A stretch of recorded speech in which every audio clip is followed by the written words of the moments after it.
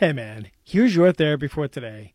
Here's the last one, habit number 14, that I'd like for you to engage in.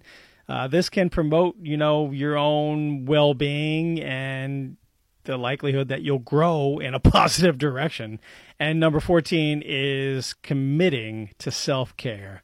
And that means doing things for yourself. It's not selfish, you taking time or carving time out for you to engage in some hobbies or some relaxation activities or some pampering, and the likes.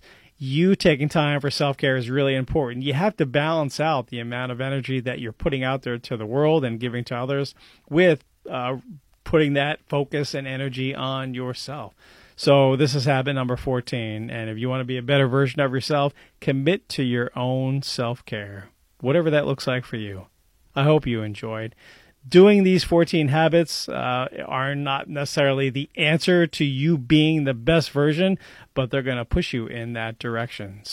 And there are other ones too. So I hope you've enjoyed this series. And if you have any comments or like me to do anything else in line with this, or you have any questions, please feel free to reach out.